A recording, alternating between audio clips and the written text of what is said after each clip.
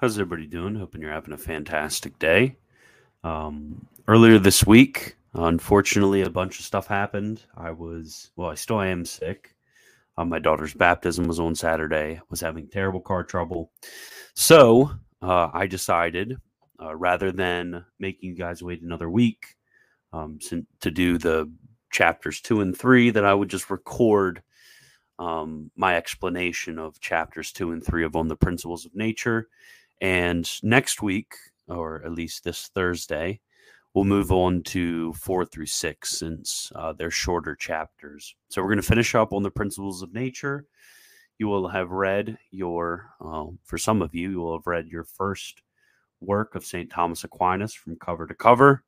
And then next week, we're going to be moving on to some things that you'll probably find more interesting, because we won't touch anything else philosophically until all the way at the end when we go back to read On Being in Essence, which is a bit of a complicated work, which will build actually on some of the principles that we get in On the Principles of Nature, and that'll put a little bit of a bow on the top of our reading list. So before we begin, as I say, on a weekly basis, this is something which provide for completely free for everybody involved. So this project is contingent on donor support. I would actually like to make this my main project and kind of make other YouTube stuff secondary. But yeah, I think this is a really good project for those who are seeking to be formed within the tradition of scholasticism. So I do have my Patreon below. I also, if you have PayPal, if you're in the Discord server, my PayPal's there, militantthomas@gmail.com, or my Cash App is also there. But after that is all through, let us continue. Well, I guess let us begin. So last week, we had a brief discussion of some fundamental principles of metaphysics. We discussed act and potency. We discussed simple being, which is something essential, and accidental being, which is relative existence, if you want to put it like that. And then we discussed the relationship between all of those. We discussed substance and accident. We discussed matter out of which and matter in which. We discussed form. And then we discussed these relationships dynamically considered. So we discussed generation. We discussed corruption. But at the end, when discussing generation and corruption, we discussed those things which are requisite for generation and corruption. So these are called the principles of nature. This is what this whole work by St. Thomas is about.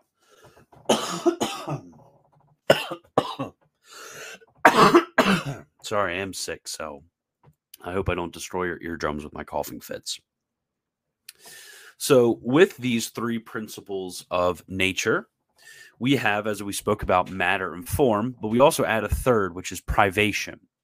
And privation is really the non-determinacy of a certain matter towards a certain form, which sounds a bit abstract, but as we get in the text, we'll be able to explain some of the nature of this, because St. Thomas, during this chapter, in chapter 2, he's going to spend quite a deal of time discussing the nature of privation.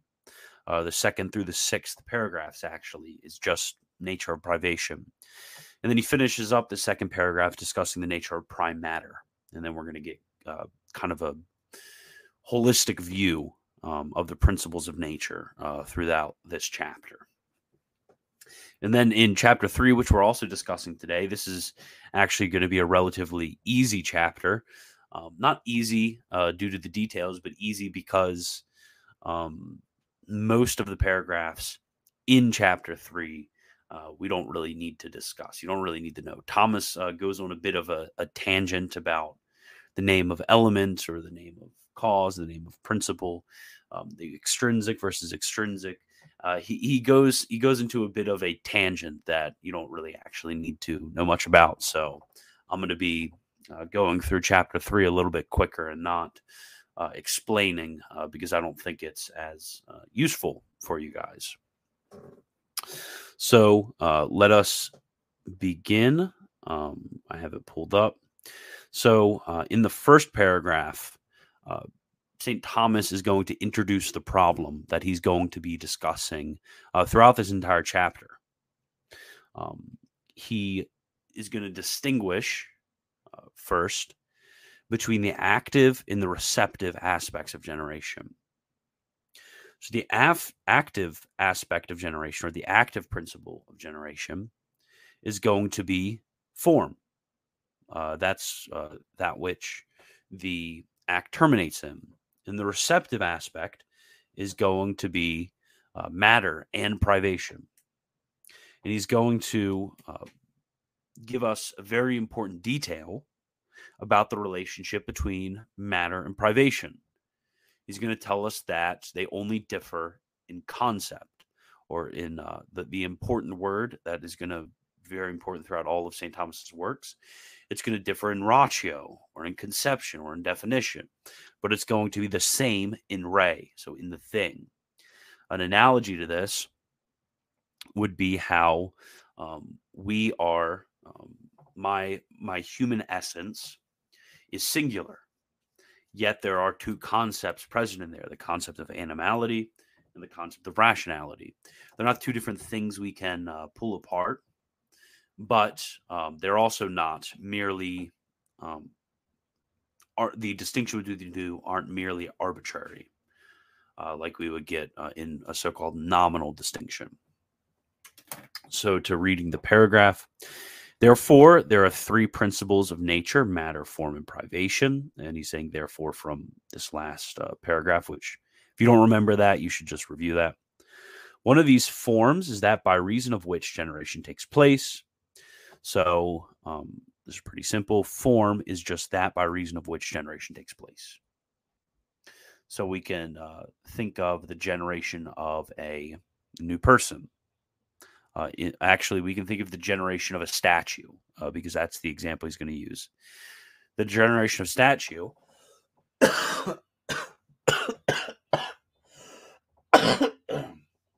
from an undetermined hunk of bronze. The generation of that statue, the form or the shape of the statue or statueness, is that by reason of which the generation or the forming of the statue takes place, because it's the forming of the statue. Or we can think of like biological generation. The conception of a human is the conception of a human, and it's from the matter. So I hope that makes sense. The of versus the from, or the by which, as St. Thomas says. The other two are found on the part of that from which there is generation. Hence, matter and privation are the same in subject, but differ in definition. So as I said in kind of introducing this paragraph, they're going to be identical in reality. So you can't separate a thing of matter and a thing of privation. No. They're related. They only differ in the consideration of our intellect. Because bronze in what is shapeless, so what is shapeless is going to be privation, because bronze, which is the matter, and what is shapeless, which is privation, are the same before the advent of the form.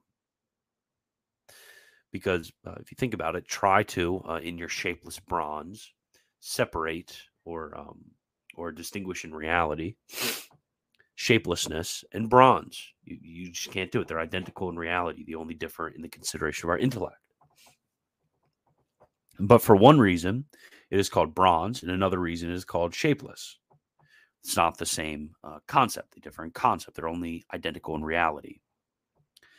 Wherefore, privation is not said to be a principle essentially, but rather a principle accidentally, because it is coincident with matter. So this is saying is that matter is actually the only thing that really is an essential principle. privation acts as some sort of thing that follows accidentally from matter. That is, that the matter doesn't have the form which is to come. That's all privation means, is that the matter doesn't have the form which is to come. So the privation of the bronze is its shapelessness. It doesn't have that certain form. It has a different form. So it's really something which is coincident with matter, not a separate principle of its own. For example, we do not say that it is accidental that the doctor builds, because he does do this insofar as he is doctor, but insofar as he is builder, which is coincident with being a doctor in the same subject.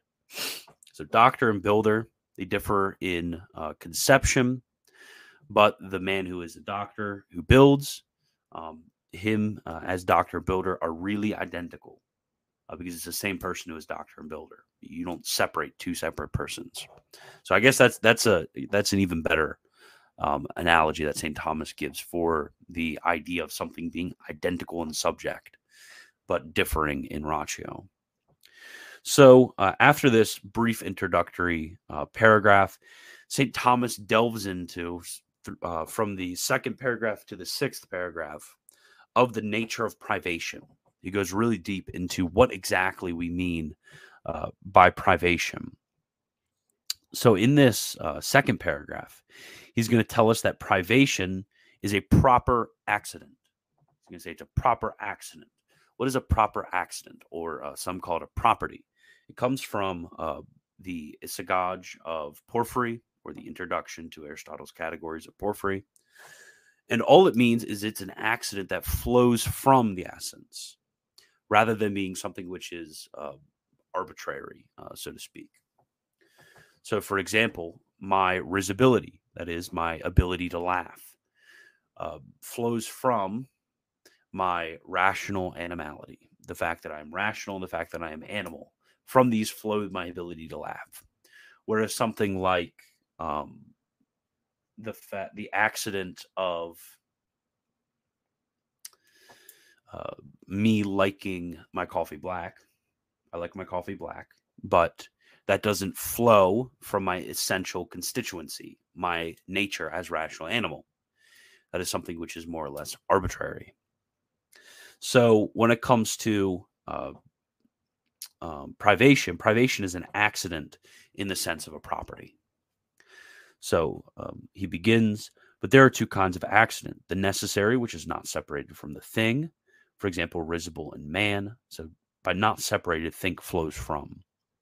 And the non-necessary, which can be separated.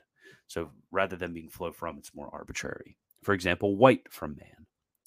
Thus, although privation is an accidental principle, still it does not follow that it is not necessary for generation, because matter is never entirely without privation.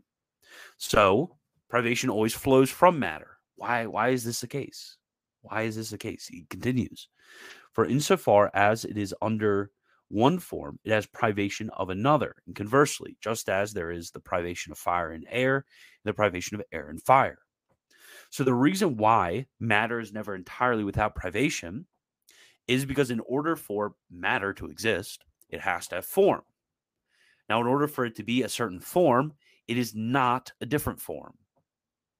So this wood in the shape of a toothpick is in privation to it being in the shape of a basket. If it's the one, it's not the other. It can't be both. Something can't be both a toothpick and a basket. Those are contrary forms. And contrary forms do not exist in the same subject. So, in order when there is matter that has form, so matter that exists, it is going to have privation necessarily when it comes to other forms.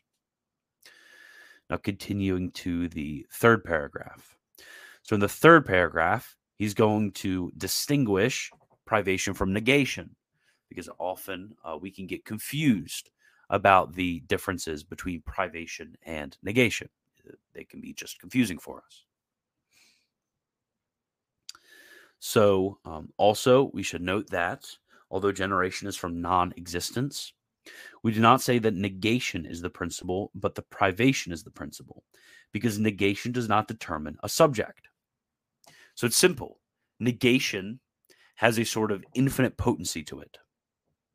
Because I can say not seeing about a cup, about a train, about a book, about a hat, about a floor, about a house, about curtains. I can say what you have with negation, non-seeing, is it can take upon itself an infinity of subjects, and therefore there is no determination at all. So it's not the principle of generation. Rather, a privation is like blindness. Blindness is a privation, something that ought to have a certain form, but that doesn't, or something that's at least capable of a certain form. It doesn't have it.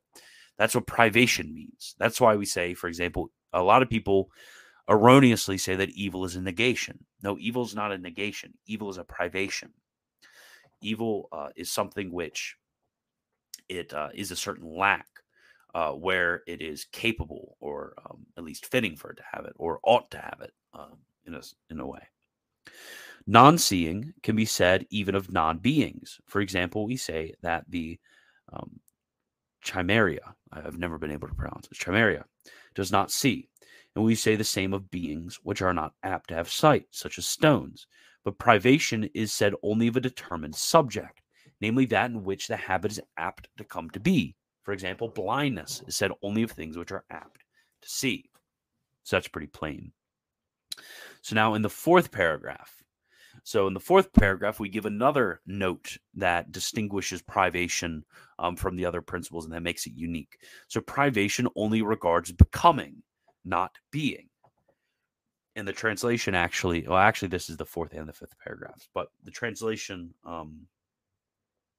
it's non-traditional in its phrasing, so I will clarify. So also, because generation does not come to be from non-being, simply speaking, but from the non-being, which is in some subject, and not in just any subject, but in a determined subject, because fire does not come to be from just any fire, but from non-fire, as it is apt to receive the form of fire. So that is something which has the privation of fire, not just merely something which has the negation of it. Therefore, we say that privation is the principle and not negation. Privation differs from the other principles because the others are principles both in existence and in becoming, or in being and in becoming. Being and becoming. Being and becoming. This is going to become very important. Being and becoming. In order for a statue to come to be, or in order for a statue to become, there must be bronze. Further, there must be the shape of the statue. So, when it comes to privation only exists in becoming, not in being. When the form is received, the privation goes away. So, when it comes to the non-fire that is able to properly receive the form of fire, it is something which has the privation of that form, not merely the negation. So when the become of fire happens, the privation sort of melts away, because privation is the privation of a certain form, which is an apt to receive. So once it receives that form, the aptness to receive that form, that is privation, goes away. So I hope that makes sense. And he continues in this next paragraph. Again, when the statue already exists, it is necessary that these two exist. But privation is a principle in becoming and not in being, he says, in existing. Because until the statue becomes, it must not be a statue. For if it were, it would not come to be, or it would not become. Because whatever becomes is not, except in successive things. For example, in time and motion. But from the fact that the statue already exists, or already bees, the privation of a statue is not there, because affirmation and negation are not found together, and neither are privation and habit. Likewise, privation is an accidental principle, as it explains above, but the other two are essential principles. So, affirmation and negation are not found together. Form is the affirmation, or the habit, as he puts here, and privation is the negation, or the privation is put here. So the two cannot exist together. Once the become happens, the one passes away. But I think I have belabored the point enough. So now in paragraph 6, we distinguish between two types of matter. There's some matter that includes privation in its idea. Privation necessarily flows from it.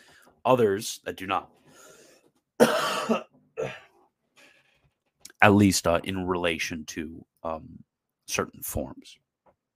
Because unless something is purely actual, it's going to have the ability to take on itself or be in privation to a different form. And I will explain this when it comes to bread with a fun example. Therefore, from what was said, it is plain that matter differs from form and privation by definition. Easy peasy. Matter is that in which the form and privation are understood. Easy peasy. Just as in bronze, the shape and the shapeless is understood. Still, matter sometimes designates privation, sometimes does not designate privation. So matter sometimes designates privation, or at least designates a certain privation would be better. For example, when bronze becomes the matter of the statue, it does not imply privation, because when I speak of bronze in this way, I do not mean what is undisposed or shapeless. Flour, on the other hand, since it is the matter with respect to bread, implies in itself the privation of the form of bread. Because when I say flour, the lack of disposition or the inordination opposed to form of bread is signified. So, when we signify something like flour as a subject or as a matter is going to ordinarily signify something which is the matter of bread. It's going to have that privation to it, the privation of the form of bread. Now, this, I guess we can kind of distinguish between primary and secondary, because flour primarily does this. Now, bread we usually don't think of in this way. But secondarily, we can think of bread as having certain privations, because unless something is purely actual, it necessarily has certain privations to other forms. So bread, for example, it has the privation of being French toast, or being a crouton, or being in a sandwich. Or I'm sure I could think of a bunch of them, but that's about it. So while bread primarily doesn't have this designation, it secondarily has this designation, because again, unless something is purely actual, it is going to have some sort of privation to it. Also, because in generation, the matter of the subject remains, but the privation does not, nor does the composite of matter and privation. Therefore, that matter which does not imply privation is permanent, but that which implies privation is transient. So we this difference between primary and secondary, we can look at it, the difference between permanence and transience. So bread is permanent because its privations are secondary, where flour is transient since its privation is primary. It's privation primarily towards being bread. So now continuing in the 7th paragraph. So he changes sort of speed in these last 4 paragraphs. Paragraphs 7 through 10. He begins a discussion of the nature of prime matter. So really, I guess we can discuss this whole chapter as sort of a discussion of matter and its concomitants, because prime matter has the same sort of relation to, has a relation that is to matter. So in the first paragraph, he's discussing the distinction between matter and prime matter. So he says we should notice too that some matter has a composition of form, bronze, for example. So some matter has a form. Bronze has a form. Bread has a form. My body has a form. For although it is the matter with respect to the statue, the bronze itself is composed of matter and form. Therefore, bronze is not called prime matter, even though it has matter. So, matter, simply speaking, or just matter, is really only matter relatively. It's matter in relation to a certain form. It's not matter absolutely. Only prime matter is matter absolutely. The bronze has a certain form. Therefore, it still has some sort of relation to form, where prime matter has no relation to form. It really is pure potency. And we're going to get into, in the last paragraph, the fact that it doesn't exist because it's pure potency. However, that matter which is understood without any form and privation, but rather is subject to form and privation, is called prime matter, by reason of the fact that there is no other matter before it. So prime matter, a pure sort of lack of form. This is also called Heil. Also, because all knowledge in every definition comes by way of the form, prime matter cannot be defined or known in itself, but only through its composite. So we cannot know prime matter. We cannot properly define prime matter because we know things through their forms. You know the tree through the form of tree, and in a secondary way are able to define its matter. The same way with prime matter. Consequently, it might be said that the prime matter that is prime matter, which is related to all forms and privations, as bronze is to the statue and the shapeless. And this is called first, simply speaking. A thing can also be prime matter with respect to some genus, as water with respect to aqueous solution. This, however, is not first, simply speaking, because it is composed of matter and form. Hence, it has a prior matter. So he's showing that things can be prime matter in certain genera or prime matter, absolutely speaking, which is what we call prime matter. And then in the next paragraph, he goes on to talk about matter as the sole subject of generation and corruption. Note also that prime matter and likewise form is neither generated nor corrupted, because every generation goes from something to something. And that from which generation takes place is matter, and that in which generation terminates is form. So the terminus from which is matter, the terminus to which is form. Therefore, if matter and form were generated, there would be a matter of matter and a form of form, and so on forever. Hence, properly speaking, there's only generation of the composite. This is relatively straightforward. And he goes on to talk about how prime matter is numerically one. So again, notice that prime matter is said to be numerically one in all things. But to be numerically one can be said in two ways, such as that which is determined numerically one form, like Socrates. So I am numerically one form in myself, where me and all of you listening, we are specifically one form. So as determined by form, that is the one way in which we can speak of numerically one or specifically one or generically one. Prime matter is not said to be numerically one in this way, since it does not have itself a form. Also, something is said to be numerically one because it is without the dispositions which will cause it to differ numerically. So, the numerical oneness of prime matter is through some sort of lack. It lacks form, and therefore it is numerically one, because it is not disposed to some sort of form. Prime matter is said to be numerically one in this way because it is understood without all the dispositions which will cause it to differ numerically. Notice, likewise, so this is where he talks about prime matter not existing. He says, notice likewise that although prime matter does not have in its definition any form or privation, for example, either shaped nor shapeless, and it is in the definition of bronze, nevertheless, matter is never completely without form and privation, because it is sometimes under one form and sometimes under another. Moreover, it can never exist by itself. So prime matter, it doesn't exist. But rather, the things which we see is something which is from it. It's from it. It does never exist on its own. For since it does not have any form in its definition, it cannot exist in act, since existence in act is only from the form.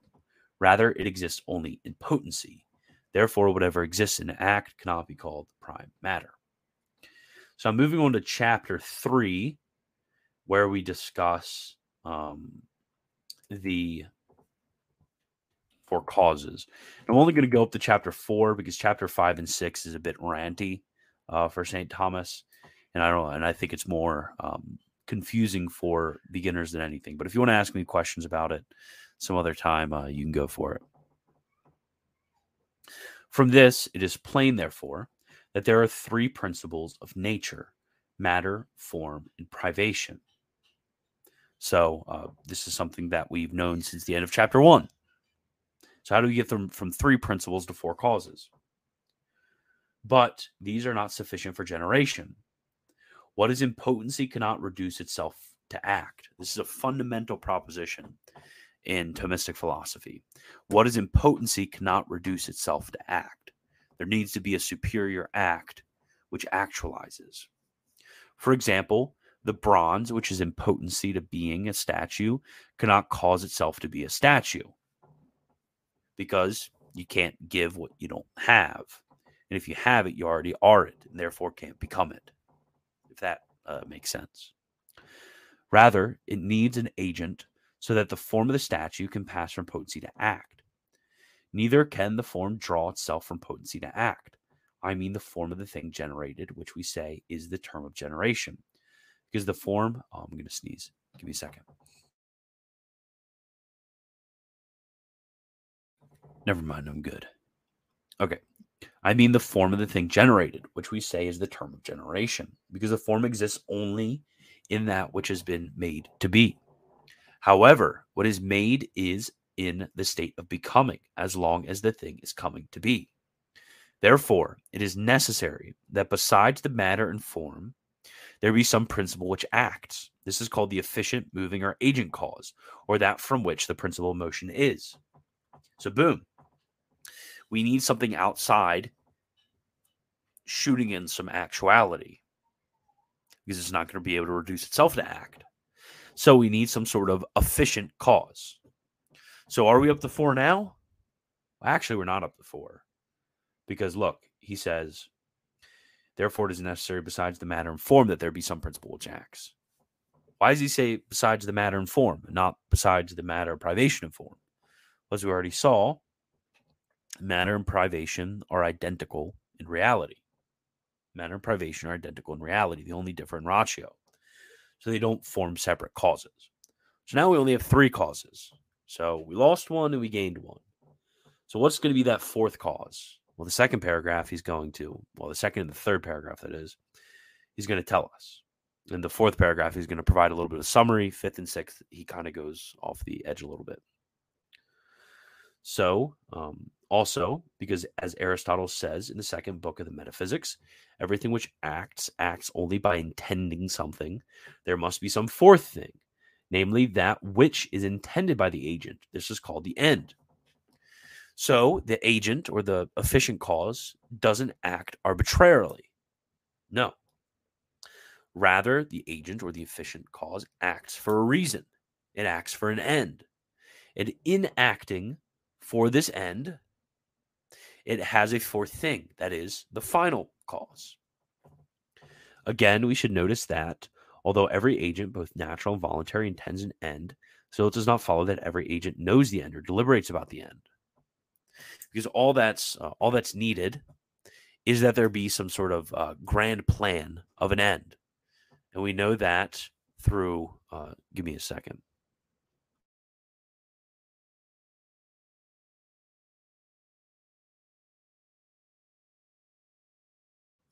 Okay, continuing. And we know that from the action of God, that there is some sort of providence which leads towards a final end. And also God infuses in all of these natural agents proximate ends.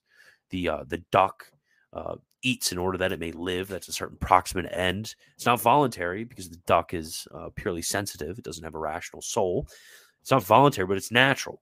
God has induced and infused natural ends in all things. You can see actually up to this point, through the ideas of efficient causality, through the ideas of act and potency, through this idea right here of the intention of ends, we can actually see some of the arguments for the existence of God coming through and some of the basis for that. This is going to be able to more solidly place you on a foundation for this, but that's besides the fact. So every agent, both natural and voluntary, intends an end. So this is going to allow us to have the final cause. To know the end is necessary in those whose actions are not determined, but whose may act for opposed end, namely voluntary agents. Therefore, it is necessary that these know the end by which they determine their actions. But in natural agents, the actions are determined. Hence, it is not necessary to choose those things which are for the end. And then Avicenna, I never pronounced his name right. He's going to give an example. A harpist does not have to deliberate about the notes in any particular chord, since they are already determined for him. Otherwise, there would be a delay between the notes, which would cause discord. However, it seems more reasonable to attribute deliberation to a voluntary agent than to a natural agent. And thus it is clear, by reasoning from the greater thing to the less, that a natural agent can intend the end without deliberation. Therefore, it is possible for the natural agent to intend the end without deliberation, and to intend this is nothing else than have a natural inclination to something. So we have agents with natural inclinations to certain ends. Therefore, we have final causes. And just to humor you, I'm going to read through. Actually, no. This is the fourth paragraph. So this is like his conclusion before he kind of goes into a bit of a tangent. From the above, it is plain that there are four causes: material, efficient, formal, and final. Remember, there's two: intrinsic, that is material, and formal. Material contains both matter and privation, and then form. Efficient is the agent exterior, and then final is the intention of the agent. So those two are so-called exterior agents. But although principle and cause, so why do we call them cause versus principle?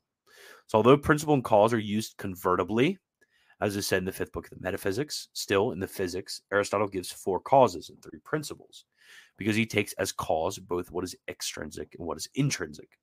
Matter and form are said to be intrinsic to the thing because they are parts constituting the thing.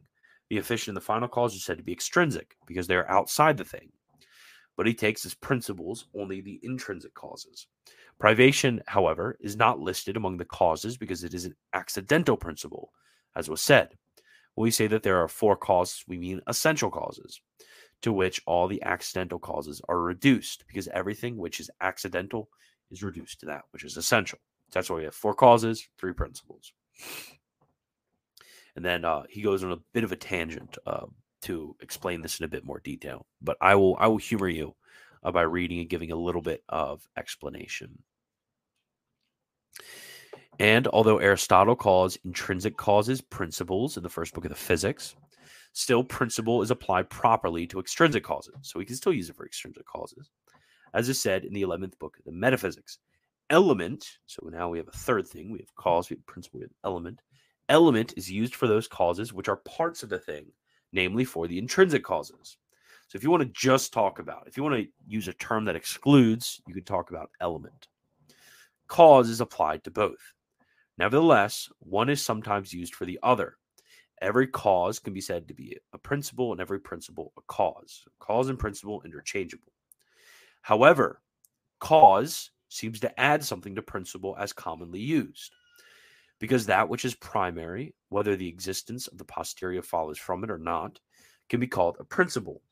For example, the smith is called the principle of the knife because the existence of the knife comes from his operation. But when something is moved from whiteness to blackness, whiteness is said to be the principle of that motion. And universally, everything from which motion begins is called a principle. However, whiteness is not that from which the existence of blackness follows. But cause is said primarily only of that from which the existence of the posterior follows.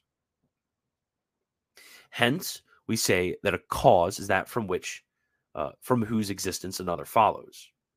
Therefore, that primarily from which motion begins cannot really be called a cause, even though it may be called a principle. Because of this, privation is placed among the principles and not among the causes, because privation is that from which generation begins. And it can also be called an accidental cause, inasmuch as it is coincident with matter, as was said above. So this actually plays a little bit into the important discussion between the East and the West when it comes to naming the Father as cause versus naming the Father as principle. Because principle is wider than cause. Really just has to do with something that comes from another, where cause specifically has to do with existence. It has to do with being. Where since, as we mentioned before, privation is only directed towards becoming and not being, privation is not a cause. It's merely a principle. So I hope that makes a little bit of sense. This, again, is not stuff that you really need to know. We're just doing it for fun. Element, on the other hand, is applied properly only to the causes of which the thing is composed, which are properly the materials. So element has to do with materials. Moreover, it is not said of just any material cause, but of that one of which a thing is primarily composed. So this has to do with primary composition. For example, we do not say that the members of the body are the elements of man, because the members also are composed of other things. Rather, we say that earth and water are the elements, because they are not composed of other bodies, but natural bodies are primarily composed of them. So we can talk about the elements, which, when it comes to contemporary chemistry, this is not as useful, but when it comes to understanding the language of St. Thomas, this is kind of useful, because elements has to do with the sort of primary stuff from which a thing is composed. The explanation of the first part of the definition, that of which a thing is primarily composed, is plain from the preceding. The second part, which is in that thing, differentiates it from matter, which is entirely corrupted by generation. So, and he's going to give an example, actually. For example, bread is the matter of blood. The food we eat is the matter of our flesh. But blood is generated only by the corruption of bread. So bread is not an element of man. Something like, I don't know, calcium or, I don't know, I'm not a nutritionist guy. So all of the nutrients in a thing, which corrupting the thing are left over and you're used to build up the person's body, those are elements. But bread is technically not an element, but we can call it a principle if you want. Thus, bread does not remain in blood, and therefore bread cannot be called an element of blood. But the elements must remain in some way, since they are not entirely corrupted, as is said of the book on generation.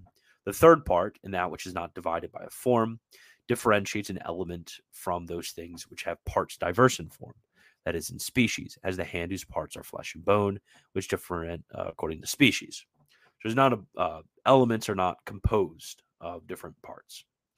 An element is not divided into parts, diverse according to species. Rather, it is like water, whose every part is water. Sorry. There can be quantity. It's not divided according to form, is what I meant. There can be quantity. For an element to exist, it need not be undivided by quantity. There you go. Rather, it is sufficient that it be undivided by form. Even if it is in no way divided, it is called an element, just as letters are the elements of words. This, it is plain from that which is called said that principle in some way applies more than does cause, and cause to more than does element. So widest principle, then cause, then element. This is what the commentator says in the fifth book of the Metaphysics. Okay, so that's all. Next week, chapters 4, 5, and 6, and we'll get this done. So I don't see any questions, so I will finish. And if you do have questions you would like to ask live, I'll try to spend the first 10 to 15 minutes of Thursday night's discussion just going over whatever questions you have on chapters 2 and 3. So thank you all, and as always, God bless.